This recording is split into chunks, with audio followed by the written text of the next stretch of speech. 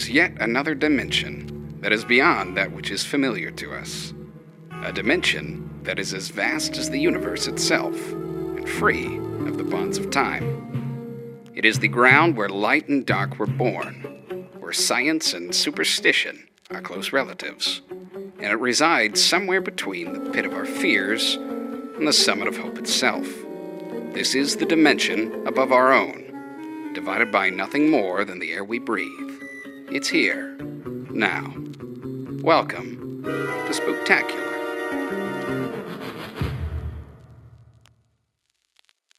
His name is Ezekiel.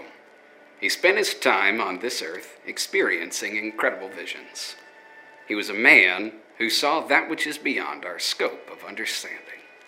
A man whom God had chosen to share his divine truths, with truths that leave many of us unsettled or laden with fear by that which we do not understand.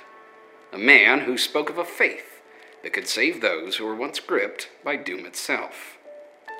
The time is somewhere near the 6th century BC. The Jewish people have been exiled to a new empire called Babylon. God is at work through the lives of the few who are faithful to him. Many of them are referred to as prophets. We find our man hearing of the impending death that stalks those wicked people who seek justification in the eyes of man. His mind set on sharing the message sent to him from the realm above our own, in hopes that it's not too late for truth to wash away mud from the eyes of his people. We are doing a deep dive into the book of Ezekiel, which is itself a ominous text. It's very deep, and at times it is creepy, and at times it is violent. And today, God is going to be speaking through the prophet, and it's going to be more about sharing vision and then correcting vision.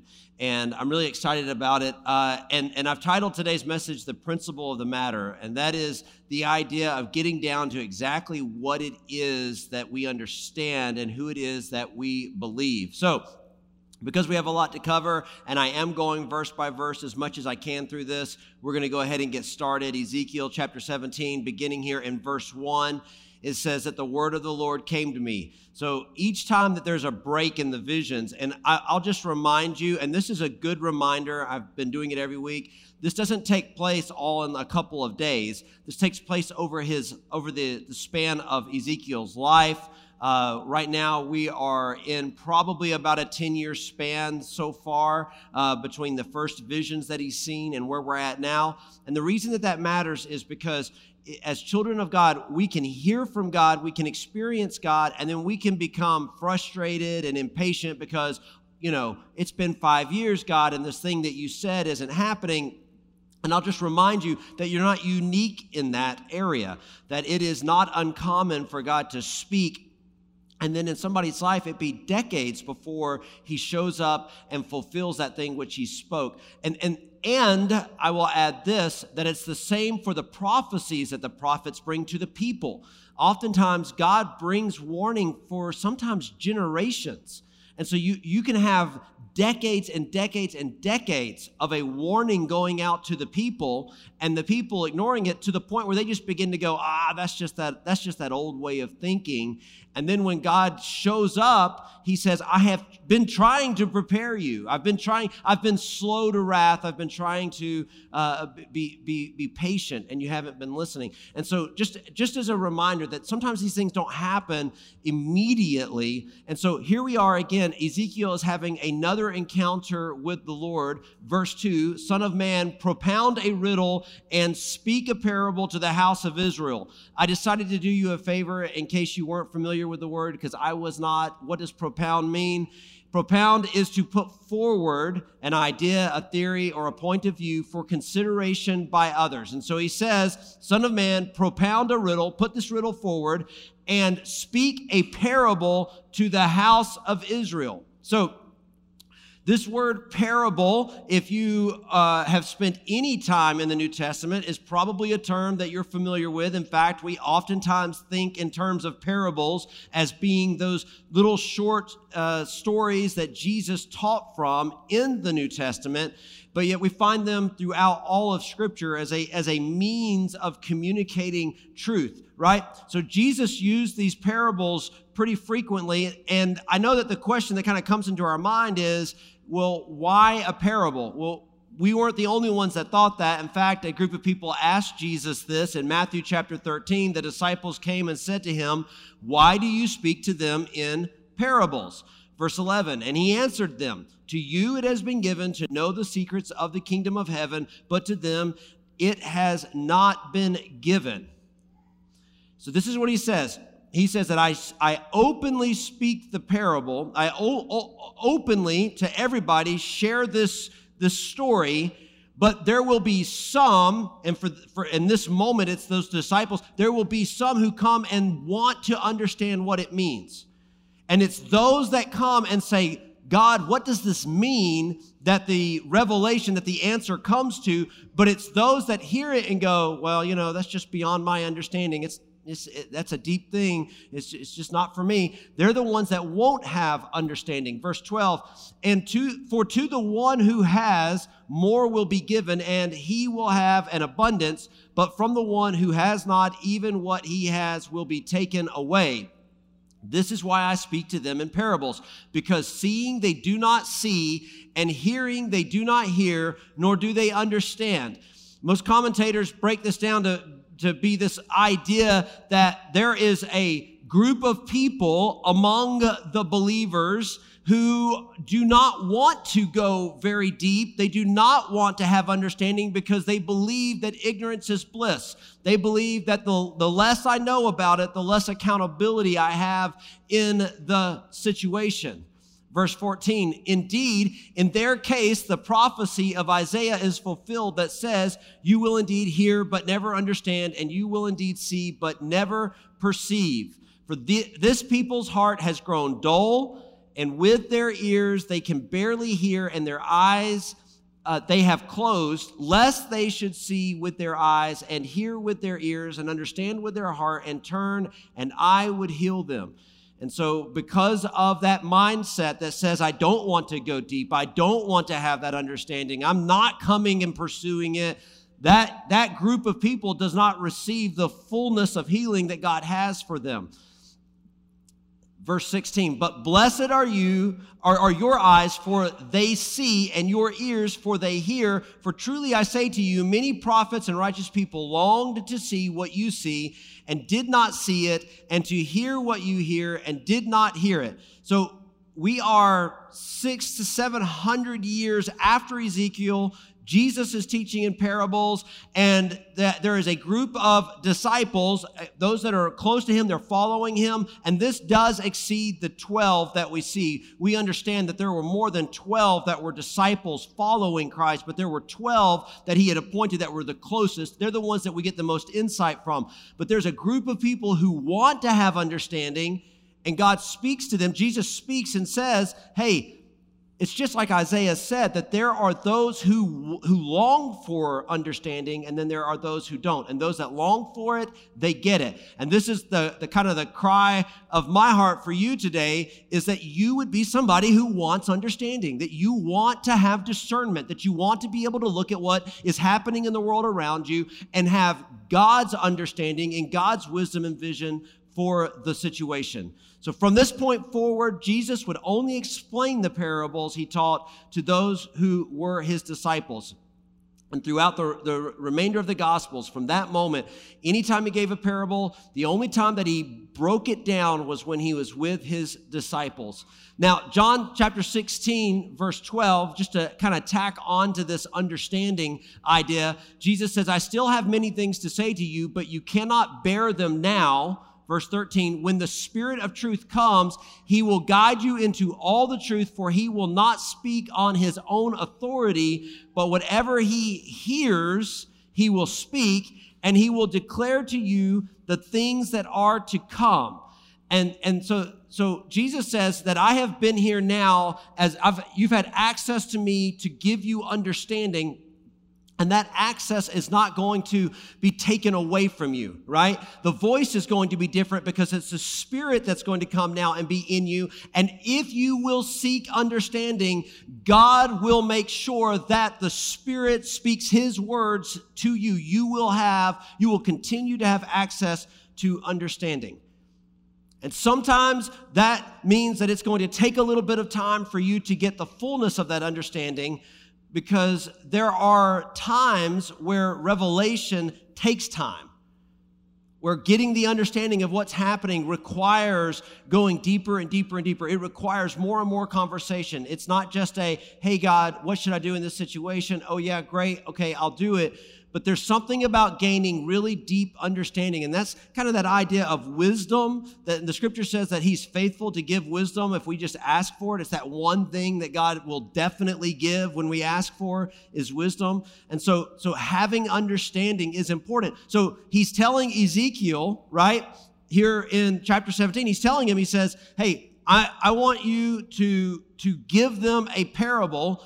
And what do we understand about it? We understand that some will hear the parable and will want to know what it means, but others will just go, nah, it's no big deal. So, verse 3, thus says the Lord God, a great eagle with great wings and long pinions, rich in plumage of many colors, came to Lebanon and took the top of the cedar. He broke off the topmost of its young twigs and carried it to a land of trade and set it in a city of merchants. Then he took of the seed of the land and planted it in fertile soil. He placed it beside the abundant waters. He set it like a willow twig, and it sprouted, and it became a low spreading vine, and its branches turned toward him, and its roots remained where it stood. So it became a vine and produced branches and put out boughs. Verse 7. And there was another great eagle with great wings and much plumage. And behold, this vine bent its roots toward him and shot forth its branches toward him from the bed where it was planted, that he might water it. It had been planted on good soil by abundant waters, that it might produce branches and bear fruit and become a noble vine. Say, thus says the Lord God, will it thrive? Will He not pull up its roots and cut off its fruit so that it withers, so that all its fresh sprouting leaves will wither? It will not take a strong arm or many people to pull it from its roots. Verse 10, behold, it is planted, will it thrive? Will it utterly wither when the east wind strikes it, wither away on the bed where it sprouted? So what is the meaning of it, right? You have this picture of this eagle who comes and this vine that sprouts. Its roots are in one place, but it's growing towards another place. But then it sees another area that it thinks is more fertile, and the vine begins to twist and turn and make its way over there. And God says that because it has done this, it will not take much for it to be uprooted. So somebody hears this and they think to themselves, why does this matter? Or maybe out of their own understanding and their own wisdom, they begin to try to interpret what it means. And so what does God do? God gives Ezekiel the interpretation. And so let's take a look at this here. Then the word of the Lord came to me. Say now to the rebellious house, do you not know what these things mean? Tell them, behold, the king of Babylon came to Jerusalem and took her king and her princes and brought them to him to Babylon. And so God says this is an image of what is and has happened even now, where we're at right now in Jerusalem. And he reminds them that eagle, right? The eagle from verse 3, this is King Nebuchadnezzar, and he has come in and he has carried away King Jehoiakim and the nobles. So he's taken them away. And so God says that this is the image that I was giving you. Verse 13, and he took one of the royal offspring and made a covenant with him, putting him under oath, the chief men of the land he had taken away, this is Hezekiah that he puts in place. Verse 14, that the kingdom might be humble and not lift itself up, and keep his covenant, that it might stand. But he rebelled against him by sending his ambassadors to Egypt, that they might give him horses and a large army. Will he thrive? Can anyone escape who does such things? Can he break the covenant and yet escape? So in verse 6, we had this picture of the vine, and it's leaning one way, but its roots are remaining. And what God says is, judgment came, and I still continue to bless you because of the covenant that we had, and I allowed for a remnant to stay in Jerusalem. While many were taken into captivity, I continued to do what I said I would do, and your roots were allowed to stay where they were. And like a vine, the condition was that you were going to pay tribute to Nebuchadnezzar. So you got to stay in your home, you got to stay and maintain your businesses, but you were paying a tax to Nebuchadnezzar. And in the midst of this, your new king did not like this, and so he reached out to another kingdom, Egypt, and he said, hey, I need horses. I need to raise up an army. Why? Because the hope was that they would overthrow Nebuchadnezzar. Verse 16, as I live, declares the Lord God, surely in the place where the king dwells, who made him king, whose oath he despised, and whose covenant with him he broke in Babylon, he shall die.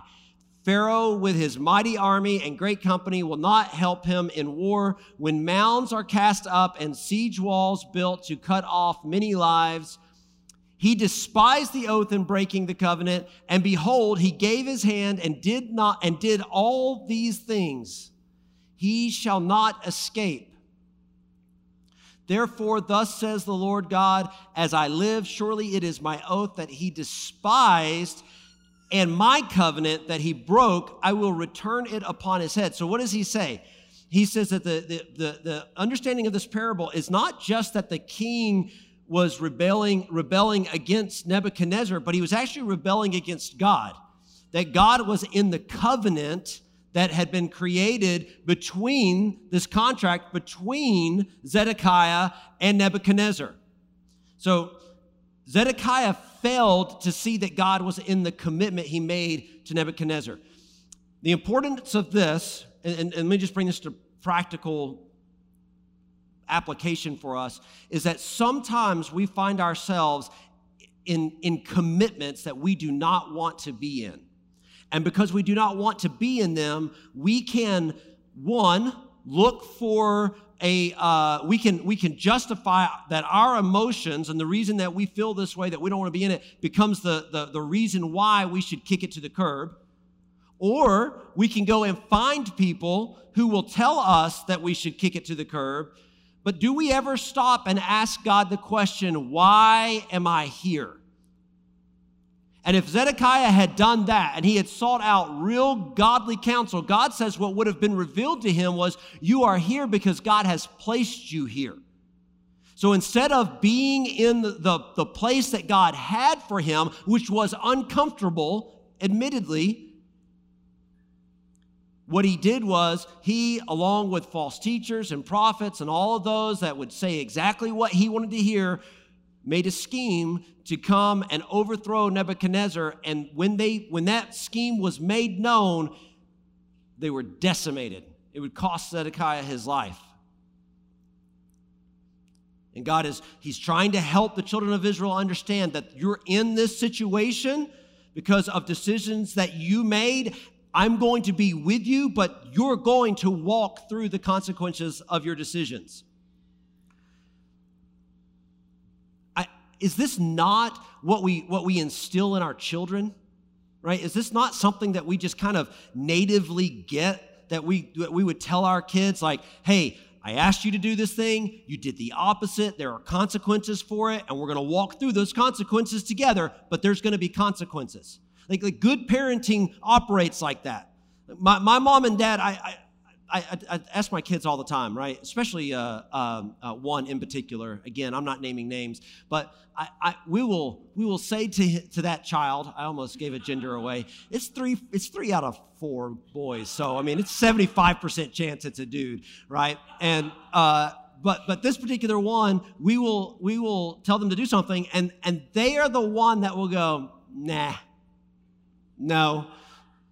And then I always ask the same question. I'm like, hey, buddy, how often does that work out for you? Like how often do you go, no, I'm going to do it differently, and then mom and I are like, yeah, you're right, you're in charge? Never. That doesn't ever happen, right?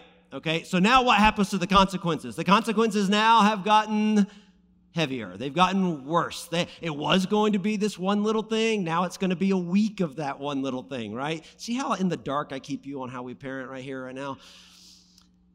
Right? And it can move from a week to a month. As my wife says, she'd just as soon burn it all, right? You know what I'm saying? She doesn't need it in her life, so why does it matter? Right?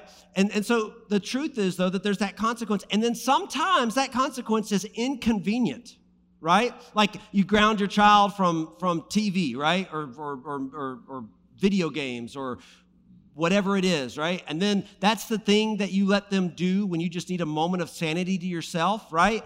And then all of a sudden you're in the middle of needing that moment of sanity and you're thinking to yourself, can I just go back on my word and go, yeah, you can go watch TV? But the truth is that that's what it looks like to walk out the consequences with them. That's how you are building trust in the relationship. And so, yeah, sometimes it's just not convenient, right? But we continue to walk through it. And that's what God says. God says, look, these are the consequences, but I'm in it with you. Like I'm right here with you. And so when you tried to overturn this and go the opposite direction, not only were you trying to run from your consequences, but you were running from me because I wasn't in Egypt. I wasn't in that contract. I was in this one. Verse 20, he says, I will spread my net over him, and he shall be taken in my snare, and I will bring him to Babylon and enter into judgment with him. Therefore, the treachery he has committed against me, and all the pick of his troops shall fall by the sword, and the survivors shall be scattered to every wind, and you shall know that I am the Lord. I have spoken. He says this, he says, look, the little plan that you have with Egypt is not going to work. And the consequences now, they're graver than they were before. In fact, Zedekiah, it's going to cost you your life. But I'm going to be right there with you. Those were his words. He says, I will be there with you. And so sometimes we walk through incredible consequences or through incredible struggles in this life, and we can so quickly just go, well, the devil's got me right now, right? We can give all the credit to the enemy as to why we didn't get our favorite parking spot on Black Friday or why they were out of our favorite type of food at the grocery store. And we can get that petty, pointing it all to the enemy. And God, inside of his scripture, constantly brings us to these moments, these stories where he says, maybe you're in this struggle because I'm with you. And sometimes it could be a consequence for your actions, but that's okay. God's walking through this with you. And sometimes it could just simply be that God has a plan and a purpose. Daniel, there was no consequence for him. Daniel was just in a difficult place, and who was with him through the entirety of his life? The Father, with him in every moment. Zedekiah's death, this marks the end of the Davidic line of kings. So Saul had been king. Saul died, and instead of his bloodline stepping in, David is brought in, and David becomes king. And there's a split, there's a divide between in the nation. So they end up with the north and the south. It's Israel and Judah. Ultimately, that is brought back together. And throughout that entire time, there is this bloodline that continues, and it's the bloodline of David until this moment. And in this decision, the consequence was more than just simply Zedekiah dying, but this also ended the bloodline of the Davidic kings. But God says this will not be the end of this. Look here in verse 22. Thus says the Lord God, I myself will take a sprig from the lofty top of the cedar and will set it out. I will break off from the topmost of its young twigs a tender one, and I myself will plant it on a high and lofty mountain. On the mountain height of Israel will I plant it, that it may bear branches and produce fruit and become a noble cedar, and under it dwell every kind of bird in the shade of its branches. Birds of every sort will nest. And all the trees of the field shall know that I am the Lord. I bring low the high tree and make the high the low tree. Dry up the green tree and make the dry tree flourish. I am the Lord. I have spoken and I will do it. So what does he do? He begins with a parable.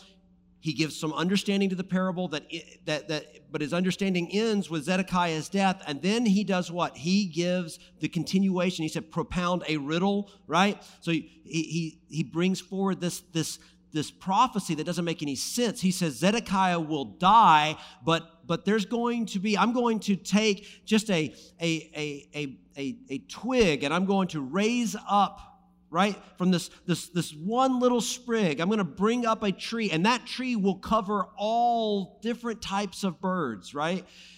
And then there will be some trees that try to come up, and I'll take them down, but this tree will be the tree that covers all. And so this is, for us, a messianic prophecy. This is a prophecy of God coming in the flesh, right? So Jesus comes from the bloodline of David, and Jesus is the final king. So from Zedekiah to Jesus, there's no Davidic king that comes back to the throne. Jesus comes on the scene, and remember that he's doing miracles, right? And things are happening, and what is he telling people? He says, hey, don't tell anybody. Don't tell anybody. Hey, go, keep this to yourself. It's not yet time for people to know. Now, we have the triumphal entry. People are beginning to go, hey, there's something about this guy en masse, right? Like people are flocking in. Revival is taking place, but there is a group of not secularists in the sense that we think today, but from within the church, there was a religious group that saw Jesus as a threat. And so what did they want to do? They wanted to see him destroyed. And so they ultimately are able to get him arrested and brought to Pilate, right? And so Jesus is king, but nobody is going to acknowledge the kingship yet. Look here in John chapter 18 at this story of this interaction between Jesus and Pilate. So Pilate entered his headquarters again and called Jesus and said to him, "Are you the king of the Jews?" So he just gets straight to it, right? He gets right into it. And he says, this is what it all comes down to. They are saying that you are trying to overthrow the Roman Empire, that you are going to try to take back Israel. Are you calling yourself the king of the Jews? Jesus answered, do you say this of your own accord, or did others say it to you about me? Are you asking this? Or are you asking this because this is the rumor that's going around? Are you asking because you want to know? Or are you asking to appease those that have pushed for me to be here? Pilate answered, am I a Jew? As if it really matters, right? Your own nation and the chief priests have delivered you over to me. What have you done? Verse 36, Jesus answered, my kingdom is not of this world. If my kingdom were of this world, my servants would have been fighting, that I might not be delivered over to the Jews. So he says it's a bit complicated because if I was the king of just a normal natural order, then I would have subjects that would be at war with you right now. But I'm not of this world. It's probably going to be beyond your understanding because you haven't sought to understand this. He says that they would have been fighting, that I might not be delivered over to the Jews, but my kingdom is not from the world. Then Pilate said to him, so you are a king, as if he's caught him, right? And Jesus answered, you say that I am a king. For this purpose I was born, and for this purpose I have come into the world, to bear witness to the truth. Everyone who is of the truth listens to my voice. He says, you say that I am a king. So based on your understanding, however you want to package that, let me tell you, it's for that reason that I have come into the world. However you want to define it, this is why I am here. Verse 38, Pilate said to him, what is truth? After he had said this, he went back outside to the Jews and told them, I find no guilt in him. But you have a custom that I should release one man for you at the Passover, so do you want me to release to you the king of the Jews? What was this about? Well, there was a belief that there was an unfairness sometimes to those that were arrested and those that were being put in prison.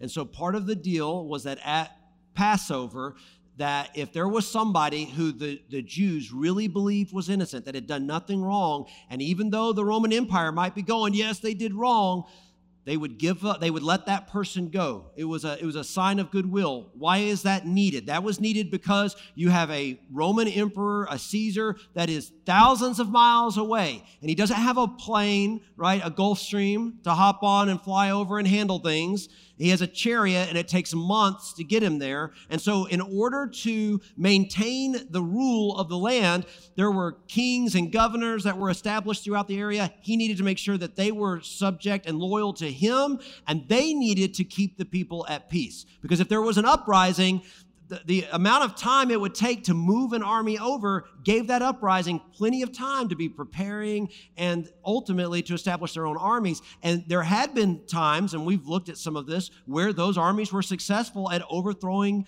kingdoms. And so because they had the historical evidence of this, they knew they needed to keep things at peace. And so what did they do?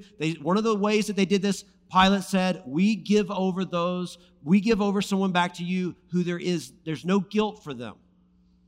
And this was an easy one, right? Because it had just been a few days before that he had come in riding on a donkey and people were singing Hosanna, Hosanna, Hosanna, right? I mean, like there's an overwhelming sense that this is the guy. And then just 72 hours later, it's all flipped on its head. It's all falling apart. And he says, would you give this guy back to you? And look at what they said. They say here in verse 40, they cry out again, not this man, but Barabbas. Now, Barabbas was a robber. And so what do? They say, Jesus is the king, but they want the thief. And so society says we would rather have the thief among us than the king, than the person we don't understand among us. Now, let's take this back into Ezekiel. And when we are there, Ezekiel is sitting here and he's writing out, he's communicating exactly what God says to say. And he says, Zedekiah is dead, but you need to understand that there is a king that is coming.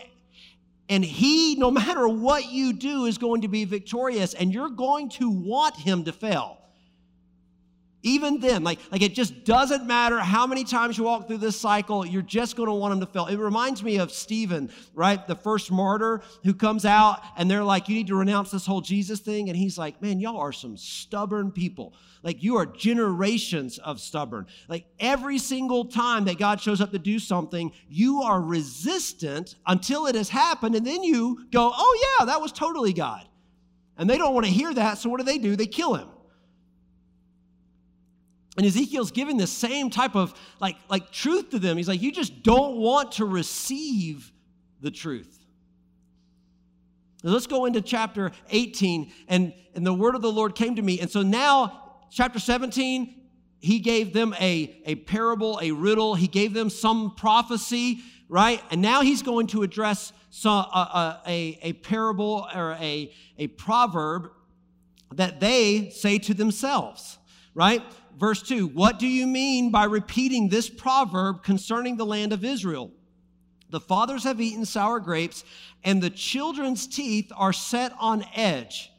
So God says, why do they say this thing? Have you ever gotten a sour grape when you thought you were getting a sweet grape? right? You ever reached into the bowl in the fridge and thought, oh, grapes, and then what you actually got was like a muscadine? No, I guess those are even sweeter. I don't even know what they are. Something that's really sour, right? And when you're not expecting it and it just makes your teeth hurt, right? So this is what they say. They go, hey, it was those that came before us that got the sour grape, but we are the ones that reap the consequences of it with our teeth being set on edge. Verse 3, as I live, declares the Lord God, this proverb shall no more be used by you in Israel. Now, this is an issue that God has addressed, not just here in Ezekiel now, he addressed this in Jeremiah. And remember, they're contemporaries. They're prophesying at the exact same time about the exile into Babylon. So all of what they're saying, right, they're addressing this same group of people. Even though they're divided, even though that now some of them are up in Babylon, some are still in Israel, they are just a divided people that think the same way, they talk the same way because they come from the same people. And he says, I'm not going to have this anymore. Behold, all souls are mine. The soul of the Father as well as the soul of the Son is mine. The soul who sins shall die. And this is what he begins to address. He begins to address the victim mentality. And that is that it's not my fault. The consequences that I'm bearing are somebody else's fault. And he's going to go through this several times, and it's probably not a popular topic today. It wasn't a popular topic then, because we can, as human beings, I think, just really believe certain things about ourselves, and we can be resistant to God's instruction in our lives. I can be guilty of this. I just want to say that right here out of the gate. Verse 5, if a man is righteous and does what is just and right, if he does not eat upon the mountains or lift up his eyes to the idols of the house of Israel, does not defile his neighbor's wife or approach a woman in her time of menstrual impurity. I'll just point right here to this. You read that and you're like, why can't he eat on top of the mountains? The mountains were the common place for the temples. And so people would go up and eat meals at these temples to these other gods. It was a part of their way of worshiping. So they would make a sacrifice, right? And this is why God addresses this in the Old Testament. He says not to eat meat that is sacrificed to idols. Up on the mountaintops at the temples, they would sacrifice these animals. They would take the leftover meat, and then people would eat. They would feast on it. And he says, don't go and engage in that type of behavior. Verse 7, does not oppress anyone, but restores to the debtor his pledge, commits to robbery, gives his bread to the hungry, and covers the naked with a garment. Does not lend at interest or take any profit, withholds his hand from injustice, executes true justice between man and man. Verse 9, walks in my statutes and keeps my rules by acting faithfully. He is righteous. He shall surely live, declares the Lord God.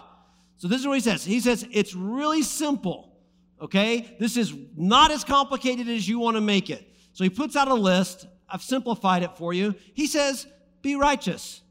Do what is just and right, based on what? The teachings of God, not the teachings of man. Don't sleep with anyone else's spouse. Probably a good idea, right? Do not oppress anyone. I think we can all get behind that. Pay your bills. That sounds pretty reasonable. Don't steal from people. Don't be a thief. That's another good one, right? Feed the hungry, right? This is something that we could get behind. Somebody's hungry, we should feed them. And then clothe the naked. I would say that given the fact that it is against the law to walk around our land with no clothes on, it's probably a good idea to make sure people have clothes. Don't help someone for the purposes of profit. Now, that one might be a little bit tricky. It says that if you identify somebody who's in need, don't go and help them so that it benefits you. Go and help them to help them. There's a difference in heart there. Maybe that's a check that sometimes we have to make. He says, don't practice injustice. Practice true justice.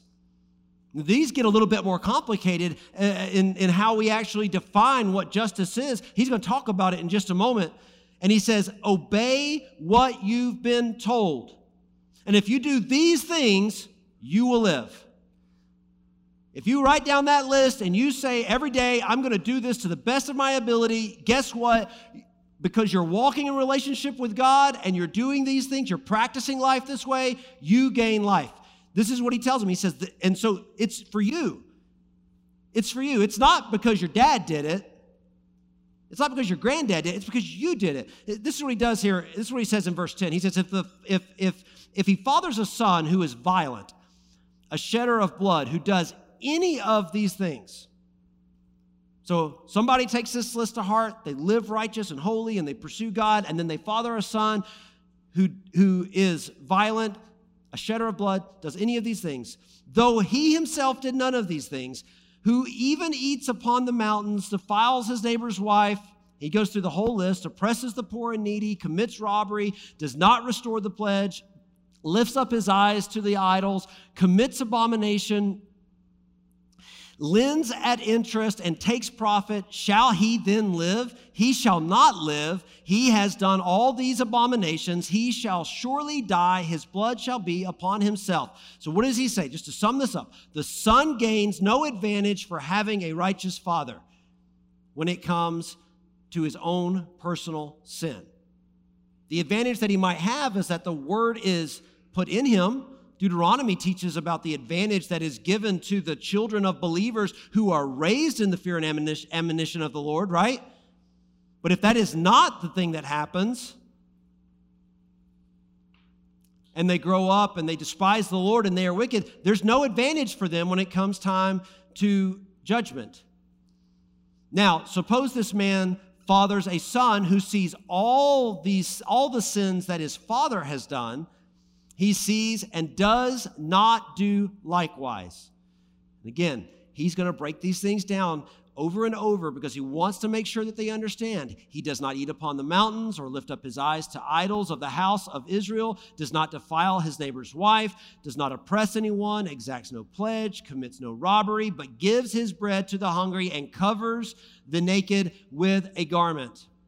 Withholds his hand from iniquity, takes no interest or profit, obeys my rules, and walks in my statutes. He shall not die for his father's iniquity. He shall surely live. As for his father, because he practiced extortion, robbed his brother, and did what is not good among his people, behold, he shall die for his iniquity. So, the son does not receive a disadvantage because of the sins of his father. Do you ever enter into conversation with people and do it this way? Like where you have the conversation, you go, okay, I think we're all on the same page, but I want to say it back to you one time just to make sure that we understand. And then sometimes you'll even go and write it down. Like, I know that we said it, but let's just write this thing down because I want to make sure you have got this. Like, that's exactly what's happening. Why is he repeating this thing over and over? And let me just tell it to you from a little slightly different story. Okay, now just in case you were going to try to come at it from this way, let's cover it. He's making sure that they understand that there are no advantages or disadvantages that fall on you in your own life for when it comes to the consequences that you face for your behavior. It is going to set on you. Verse 19, yet you say, why should not the son suffer for the iniquity of the father? This is what he says. He says, but I'm telling you how it works, but your response is constantly, why should not the son suffer for the iniquity of the father? Why shouldn't the son pay the price for what his dad did? God says, I don't operate this way, but for some reason you want it to operate this way. When the son has done what is just and right and has been careful to observe all my statutes, he shall surely live. Hey, you're asking this question, but I want to tell you something. They're mine. They're not yours. Right? Can we be reminded of that? And when we're in relationship with God, that we do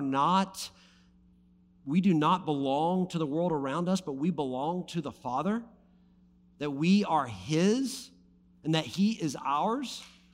Verse 20, the soul who sins shall die. The son shall not suffer for the iniquity of the father, nor the father suffer for the iniquity of the son.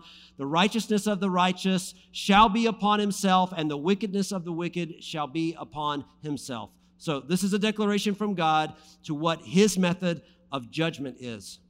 If he's going to bring judgment, if he's going to exact justice, this is what it's going to look like. It's going to be you based on your actions and your decisions. And can I tell you that that's true for me? I fully expect that one day I will stand before the creator of the universe and give an account for who I am. Now, what do I understand? I understand that there's reconciliation and that there's an abundance of grace that covers the multitude of sin in my life, right? But that's God's sacrifice and payment over my sin, and that's my sin coming before my God. And then at the end of the day, no matter how hard I strive to know the Lord, I cannot be the covering for my children in that regard. One day, when they become adults and they are in their own responsibility in that relationship, it sets on them. It's not something that I even have to carry. It sets on them. Just as it does for my dad and my granddad, it sets on them. And it's the same for all of us here today. And we can get hung up in the weeds on this thing, or what we can do right here, right now, is get a mindset, a heart correction that says, God, I need you. I need to be in a relationship with you because I cannot save myself and nobody else is going to save me. I need to declare Jesus as King of my life.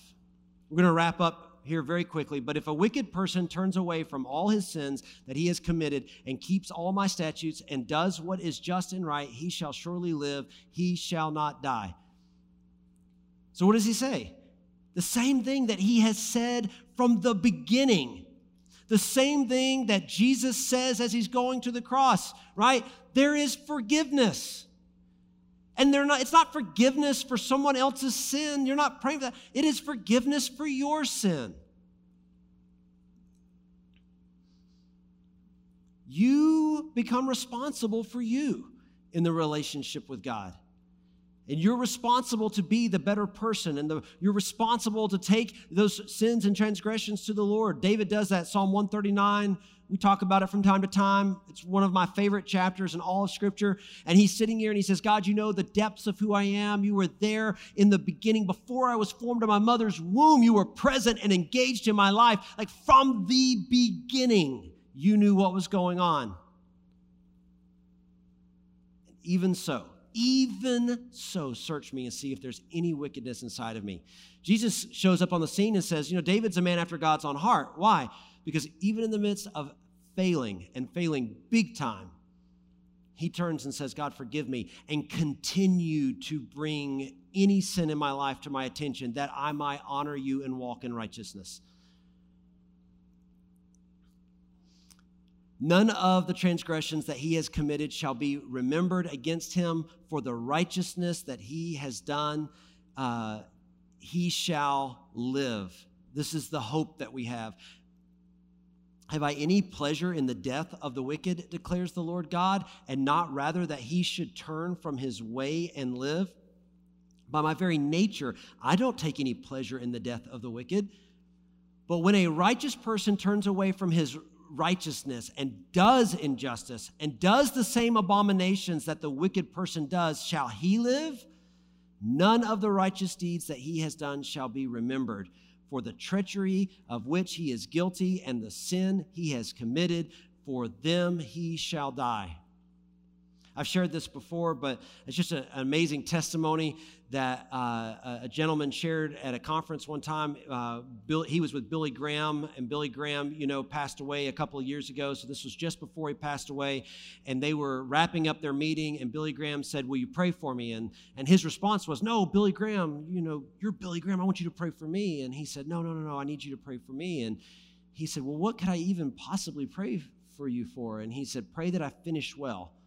And he said, what do you mean? Like everybody respects the fact that you're elderly now, your ministry is coming to an end, you're preparing to go and be with the Lord. And he said, should I fall and sin, even in this final moment, that is exactly what people will remember. That's the legacy that will be there. It will undo everything else. I need to finish the race strong.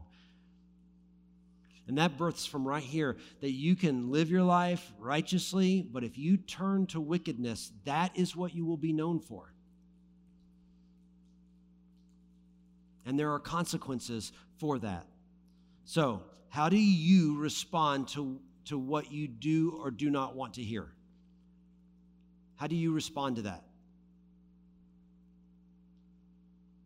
I think we all respond differently, but I think it's worth asking that question internally and saying, how is it that I respond to the things that I do want to hear, and how is it that I respond to the things that I do not want to hear?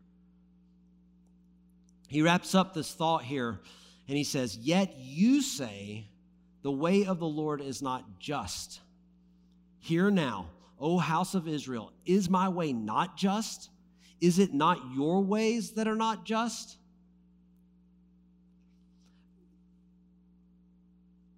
I know that like the logic of this right here in the moment is like, oh yeah, I would never tell God that his ways are not just, right? But I think it's more about the fact that as a society, we would not say it to his face. Like as long as we feel like God is not right there in the moment, we absolutely can be guilty of allowing or projecting our own way of doing things onto God.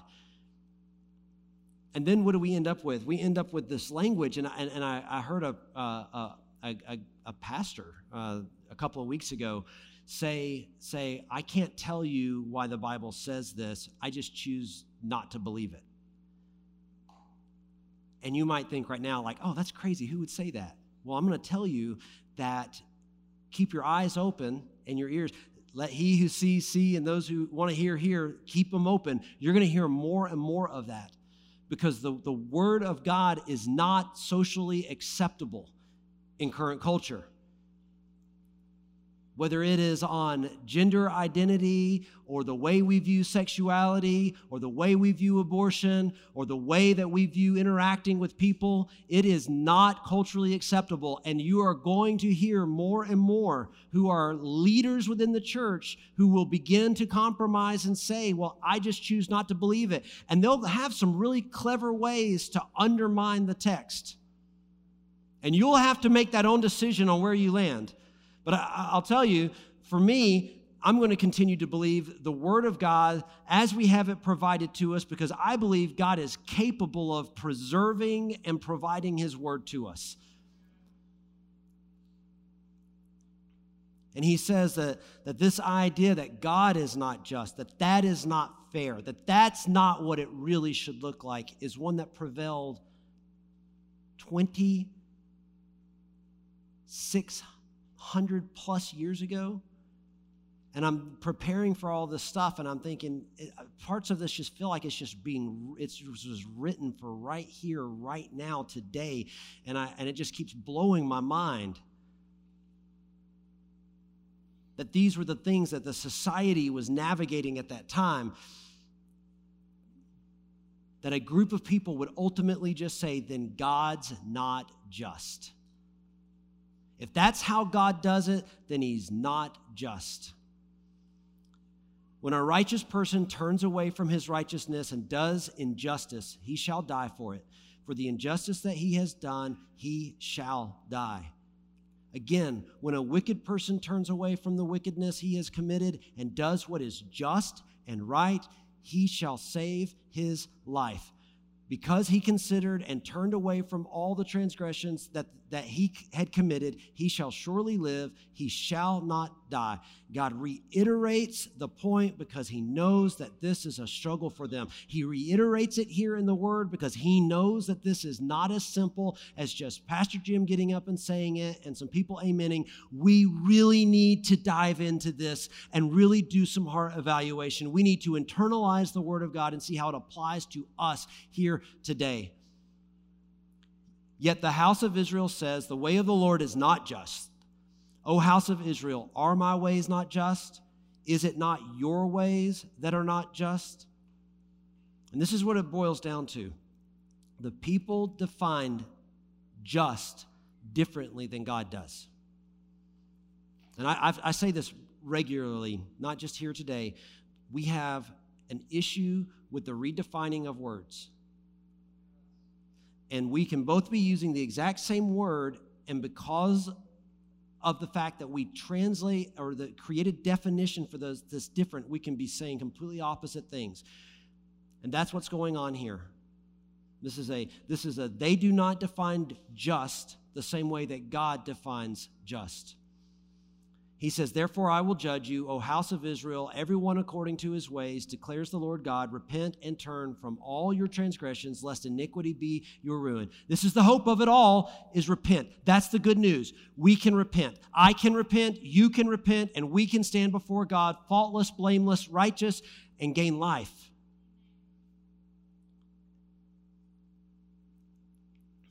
Cast away from you all the transgressions that you have committed, and make yourselves a new heart and a new spirit. Why will you die, O house of Israel? Why will you choose that? For I have no pleasure in the death of anyone, declares the Lord God, so turn and live.